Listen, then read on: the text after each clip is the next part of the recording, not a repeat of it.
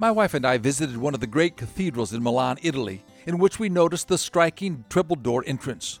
All three openings are beautifully ornate, with thought-provoking inscriptions over each one. One inscription says, "All which pleases is but for a moment." Over another is sculptured the engraving, "All which troubles is but for a moment." On the largest doorway are the words, "That only is important, which is eternal."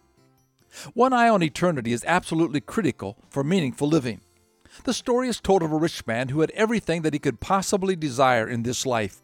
His housing was palatial, his food was the best available, and his clothes were the finest and most fashionable. In contrast to the rich man's sumptuous living was the beggar who sat outside the rich man's gate hoping for just a few scraps of food. The one man had all which pleases, and the other seemed to have all which troubles. Then the story says, they both died, and the roles reversed. The rich man became poor and troubled, and the poor man became rich and favored.